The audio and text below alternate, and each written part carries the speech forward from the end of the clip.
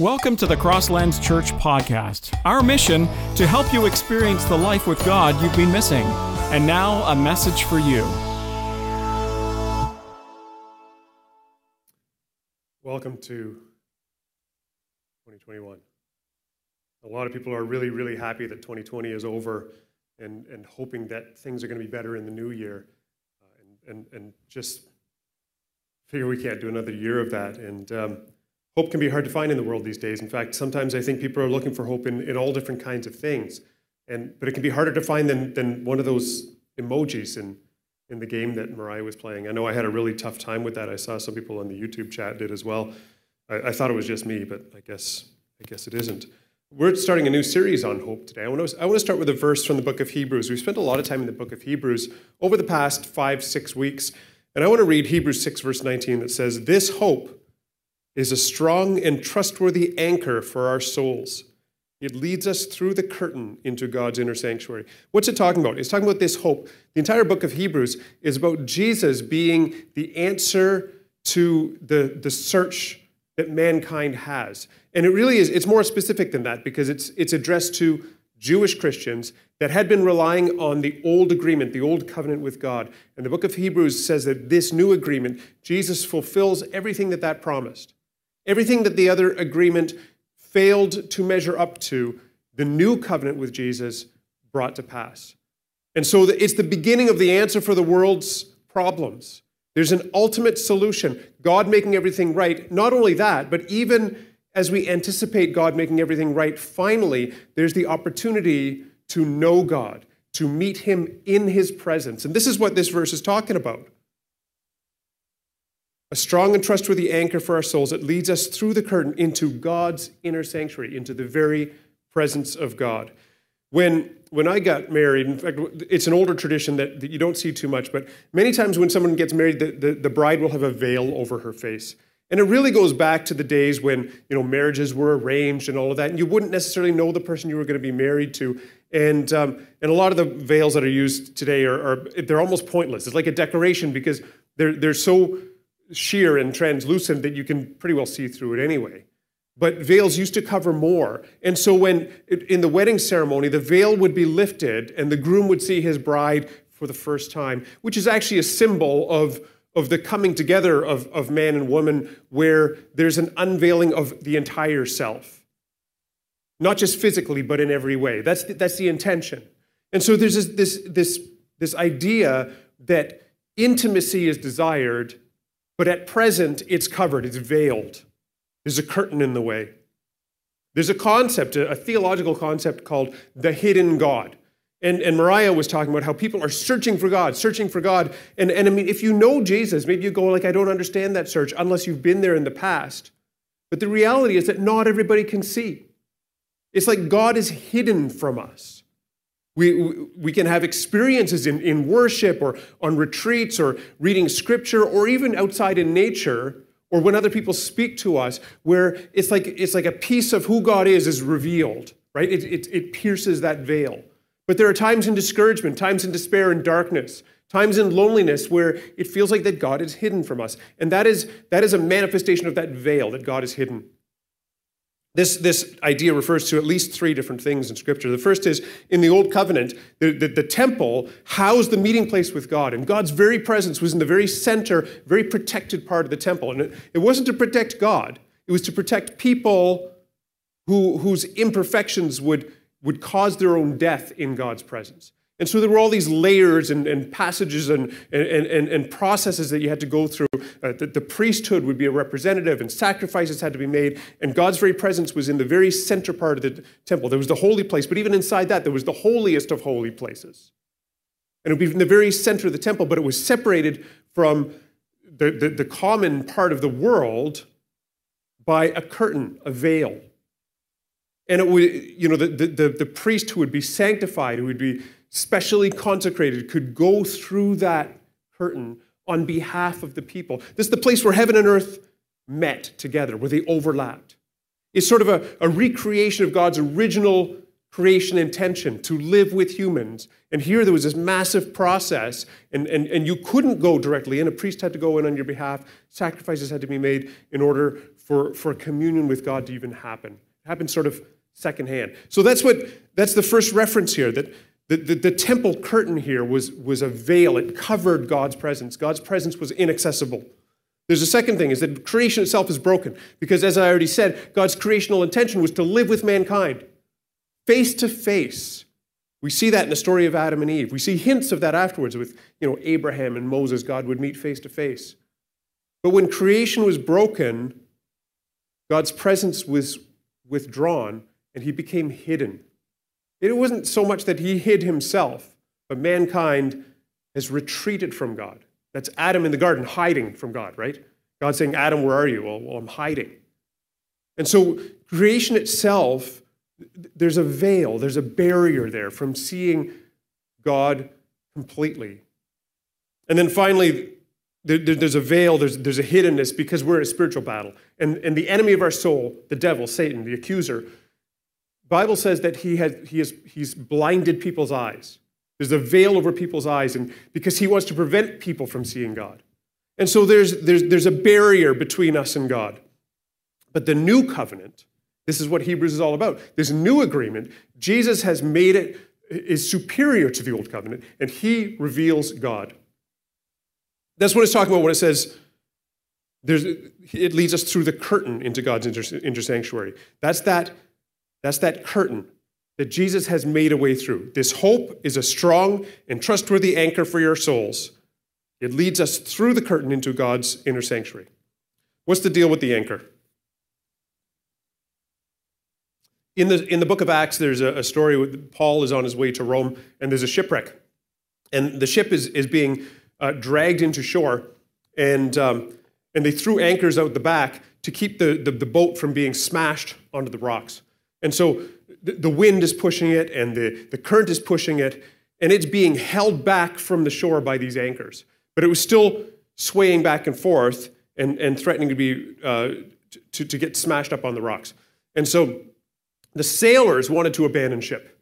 And so it says in the text that they loaded the front anchor, the bow anchor, onto a boat, and they said they were going to moor it to the shore to hold the boat steady. When in reality, what they were doing, they were going to take off. They were going to run off. So the soldiers actually cut the ropes for the boat, so the boat went flying free, and they couldn't do that. But this is what they would do back in the day, is to moor a boat, to moor a ship, or to keep it attached to the shore, to keep it from floating off, to keep it steady. They would take the anchor, put it in a small boat, like a dinghy or a lifeboat, and row it to shore and hook the anchor onto the shore to hold it fast. That's what this is talking about. There's an anchor that holds us where we need to be beyond the veil, which, when it's beyond the veil, means we can't see it. But there's something that holds us forward. Today, you can buy a 40-pound anchor that would be rated to hold a 4,000-pound boat. 40-pound anchor can hold a 4,000-pound boat. And so there's a strong confidence in that. There's a strong confidence in an anchor that carries far more than you would even think it does. One of the earliest symbols for Jesus, long before they ever used a cross as a symbol for Jesus, one of the earliest symbols in the early church was an anchor.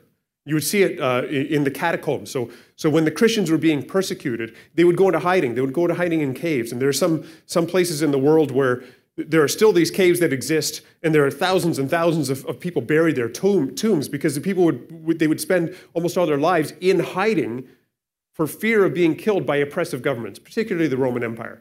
And what you would see is in the graffiti on the walls, you would see symbols of an anchor that would represent Jesus, because that would be a direct reference to this verse. What's interesting is that the idea of an anchor as a representative of Jesus, that idea is only found in one place in Scripture, and that's this verse here, Hebrews 6, verse 19. This hope is a strong and trustworthy anchor for our souls. It leads us through the curtain into God's inner sanctuary. I do want to add, and I've said this many times before, we use the word hope to mean like a wish, like I hope the Jays win the World Series this year. Or I hope the Maple Leafs win the Stanley Cup, right? And it seems like, okay, nice try. It's like, 1 in 100. That's not what this word hope means. The word hope means a confident expectation. It's almost like, I hope spring comes. Well, we know spring is going to come. So I'm hoping in something I know is going to happen. That's where I'm putting my anticipation. That's where I'm putting my confidence. I'm putting my trust in something I know is going to happen. That's what the New Testament concept of hope is. It's not a wish.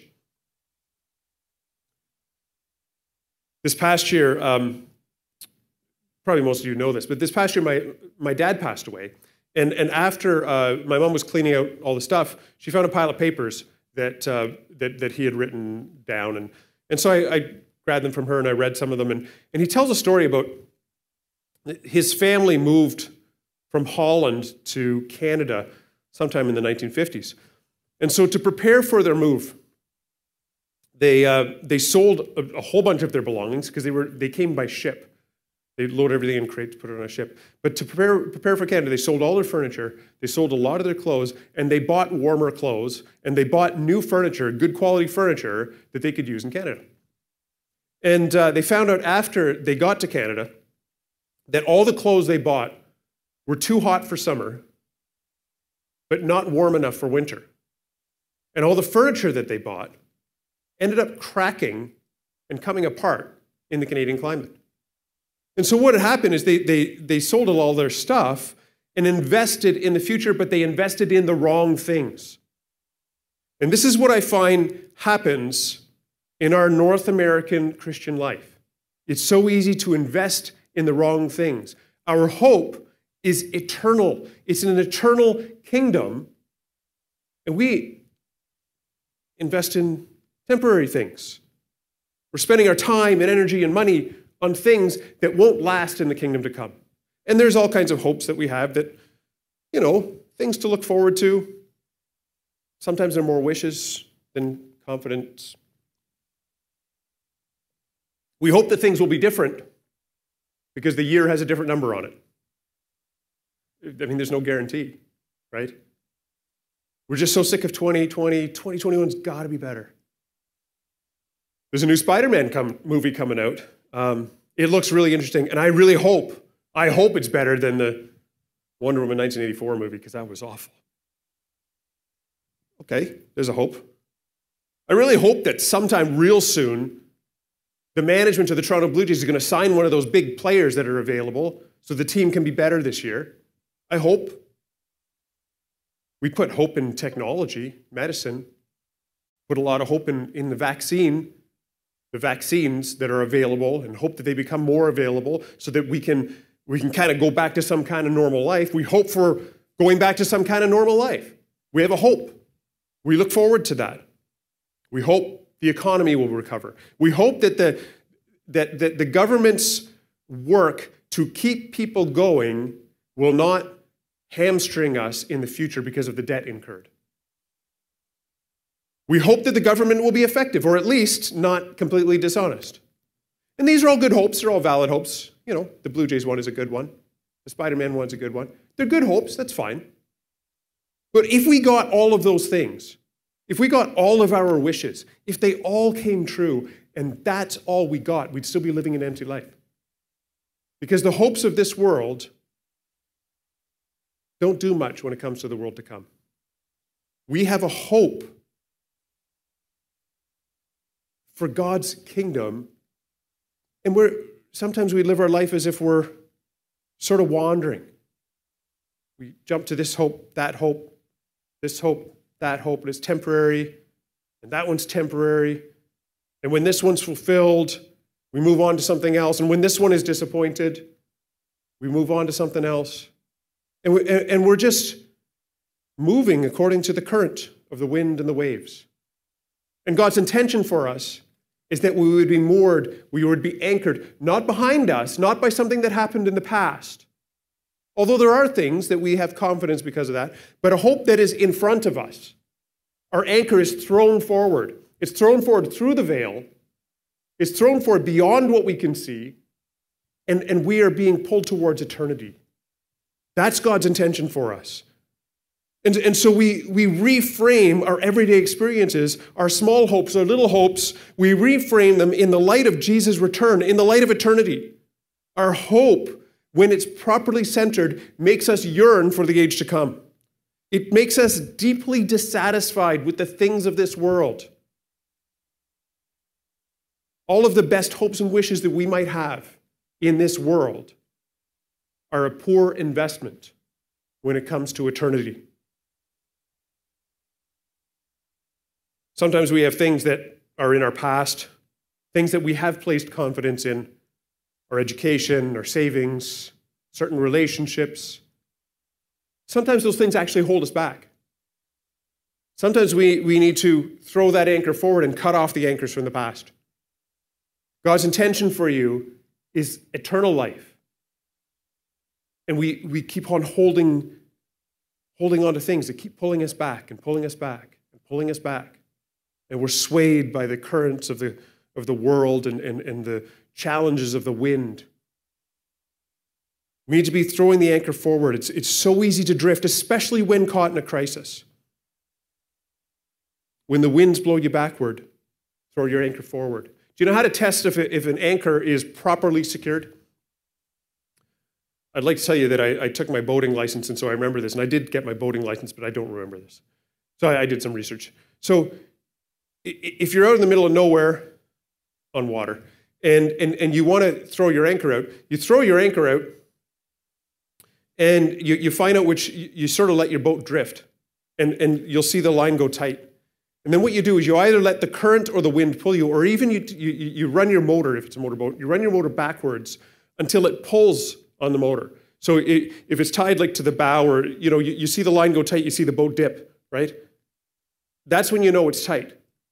And then when you release the engine, when you cut it off, the boat surges forward a little bit. That's how you know your anchor's tight. And so when we go through crises, when we go through challenges, it's like the wind is pushing us back. The current's pushing us back. Is your anchor tight? Because that's how you'll know if you stop moving, but then when it lets up, you surge forward a little bit.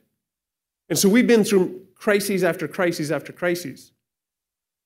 But when things let up, are you surging forward? Are you moving forward? Is your line tight towards God's purpose for you? Have you thrown your anchor forward, or are you depending on all kinds of things around and behind you? When the tension eases, you surge forward. Our ultimate eternal hope, and I think this is kind of what's key here. We go through all kinds of challenges. We go through all disappointments. We go through losses. We go through frustrations. But if our hope is in anything else in the world, there is no answer for those frustrations. There's no answer for your losses. There's no answer for the grief and the pain. But when your hope is forward, when your anchor is cast forward beyond the veil into God's presence, every frustration, every grief, every loss, every pain will be answered and met in eternity.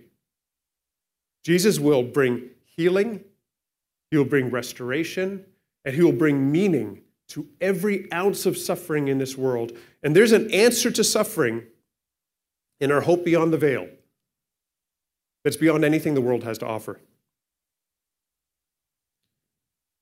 You look at some of the answers that the world gives. Some people will tell you that suffering is an illusion. Some people will tell you that suffering is real, but there's nothing you can do about it. There's no ultimate meaning. It's only the story of Jesus who went through suffering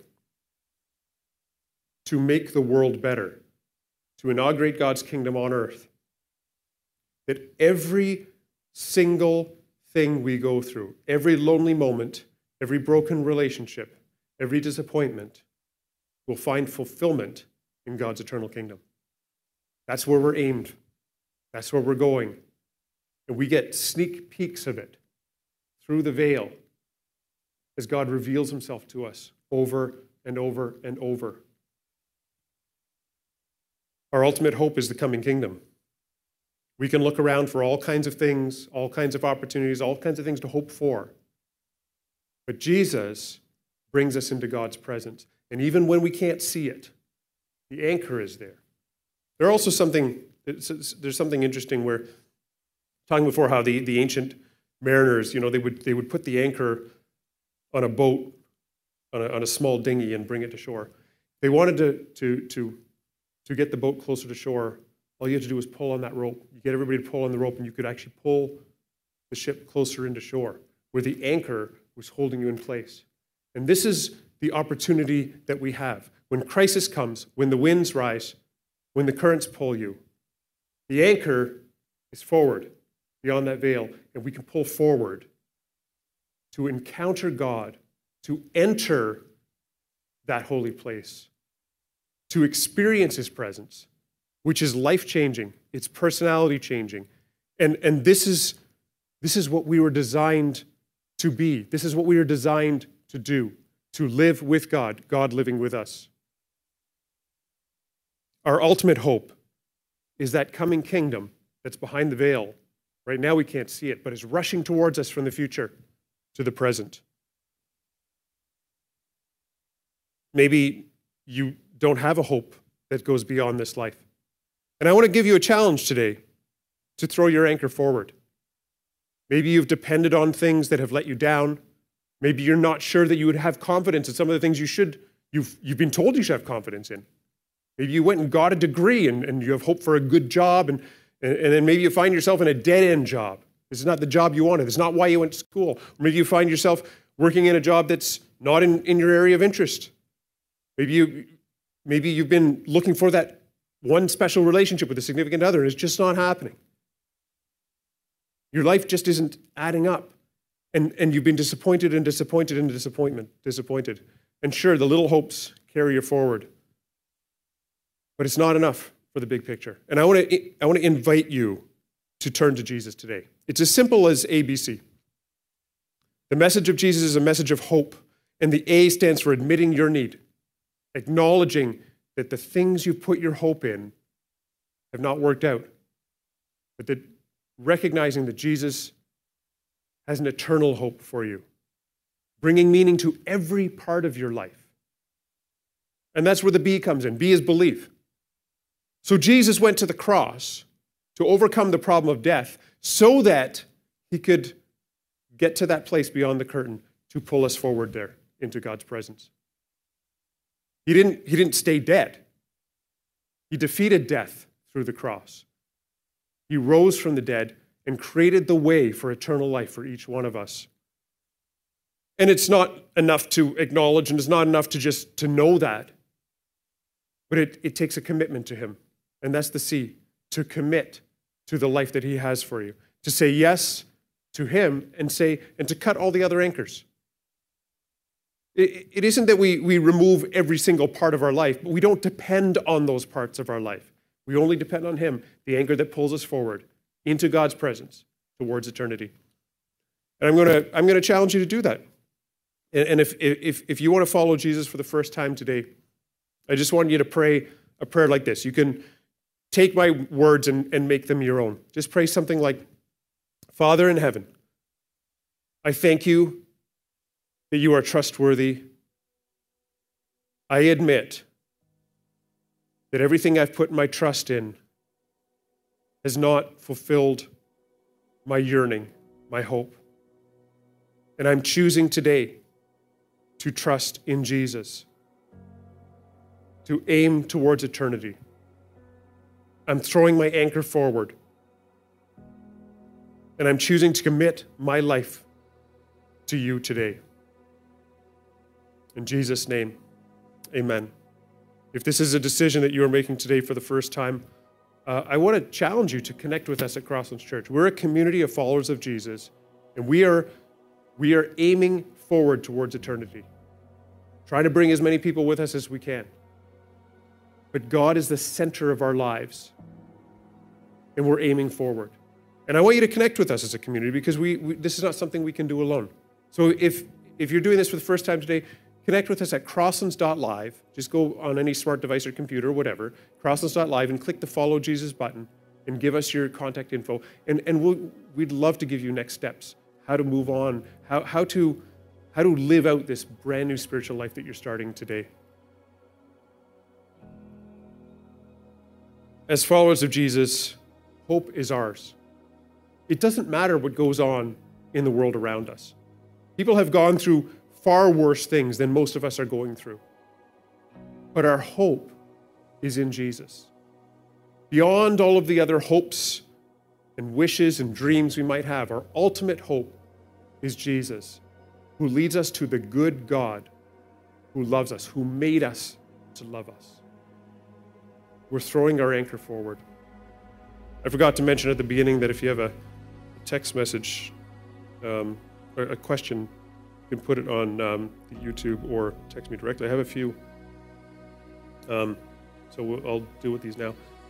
Before we close the service, you talked about despair and other negative things being a veil that can keep us from seeing God, but can our own prosperity and self-efficiency also be a veil that keeps us from seeing God? I had in my notes, and I took it out, that we are addicted to comfort and ease in our culture. And so we believe that when we are uncomfortable or when things aren't easy, that God has abandoned us. And I think I mentioned, was it last week? 2 Sundays ago? A time in Israel's history where they were very prosperous. And God will test people in prosperity.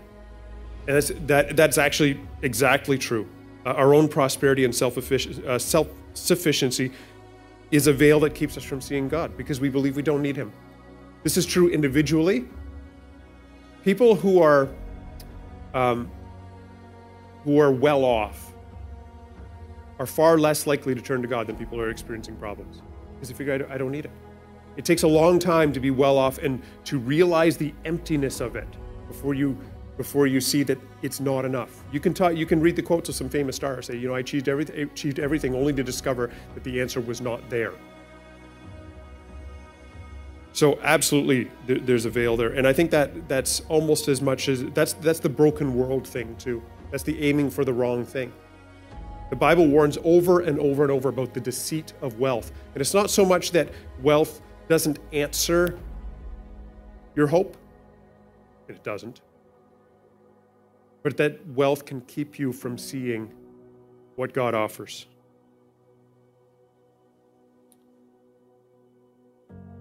My anchor is prayer. As you spoke, I realized how deep prayer has connected me as a believer into something that is eternal and hidden from me. There's a veil that doesn't allow me to see fully, clearly, and yet what is behind that veil is so real, clear because of prayer. I love prayer because I can see and experience hope. Yeah, I want to thank you for that text. God has big plans for His people in North America, but sometimes those plans are contingent upon us turning to Him. And for us at Crosslands Church, we need to increase our commitment to prayer, to fall in love with praying, because sometimes I think we see it as a burden. And I think we're going to be talking about that in the future, maybe after the series. Not so much the need to pray, but the privilege and the opportunity and the challenge to pray. We need to increasingly become a praying church, because every time there's a major move of God, it always starts with prayer. And so that's my hope, my wish, my prayer for Crosslands Church. We need to be going there.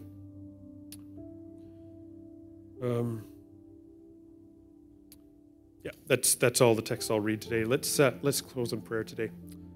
Father, I thank you that you're reaching to us long before we ever thought of reaching to you. Father, I thank you that you sent Jesus, and Jesus was willing to come to open the way for us, to be that anchor behind the veil. I pray that you would give each one of us sneak peeks of your presence, those transformative moments, that you would increase our desire to meet with you. You would increase our desire for prayer. You would increase our confidence in you, not in spite of the things going on around us, but especially with the things going on around us. And we know, Lord, that it's that you would move heaven and earth to have a relationship with us, but you also call us into your mission, that we would shine the light of Jesus. We would be people of hope and encouragement. I pray that everybody watching this morning would be encouraged. They would experience hope. They would experience your peace and your joy. But more than that, that we would demonstrate it. We would shine it out. We would live it out to a world that desperately needs hope. Real hope, eternal hope.